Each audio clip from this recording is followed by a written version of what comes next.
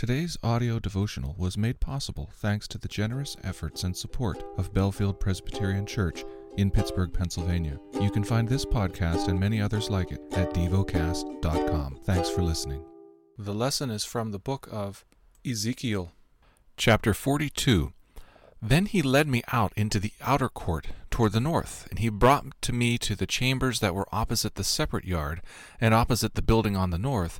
The length of the building whose door faced north was 100 cubits, and the breadth 50 cubits, facing the 20 cubits that belonged to the inner court, and facing the pavement that belonged to the outer court, was gallery against gallery in 3 stories. Before the chambers was a passage inward, 10 cubits wide and 100 cubits long, and their doors were on the north. Now the upper chambers were narrower, for the galleries took more away from them than from the lower and middle chambers of the building. For they were in 3 stories, and they had no pillars like the pillars of the courts. Thus the upper chambers were set back from the ground more than the lower and the middle ones. And there was a wall outside, parallel to the chambers, toward the outer court, opposite the chambers, 50 cubits long. For the chambers on the outer court were 50 cubits long, while those opposite the nave were 100 cubits long. Below those chambers was an entrance on the east side, as one enters them from the outer court. In the thickness of the wall of the court on the south also, opposite the yard and opposite the building, there were chambers with a passage in front of them. They were similar to the chambers on the north, of the same length and breadth, with the same exits and arrangements and doors, as were the entrances of the chambers on the south. There was an entrance at the beginning of the passage before the corresponding wall on the east, as one enters them. Then he said to me, "The north chambers and the south chambers opposite, the yard, are the holy chambers, where the priests who approach the Lord shall eat the most holy offerings. There they shall put the most holy offerings, the grain offering, the sin offering, and the guilt offering, for the place is holy.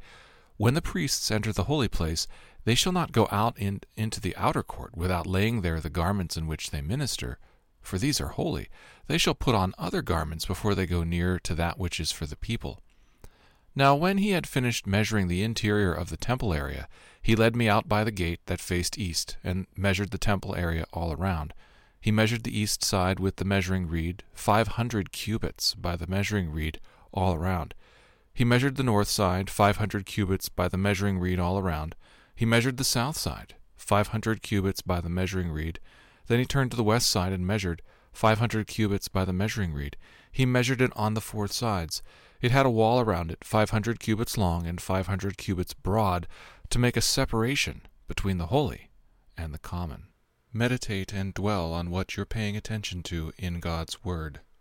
How has it connected with your heart or mind?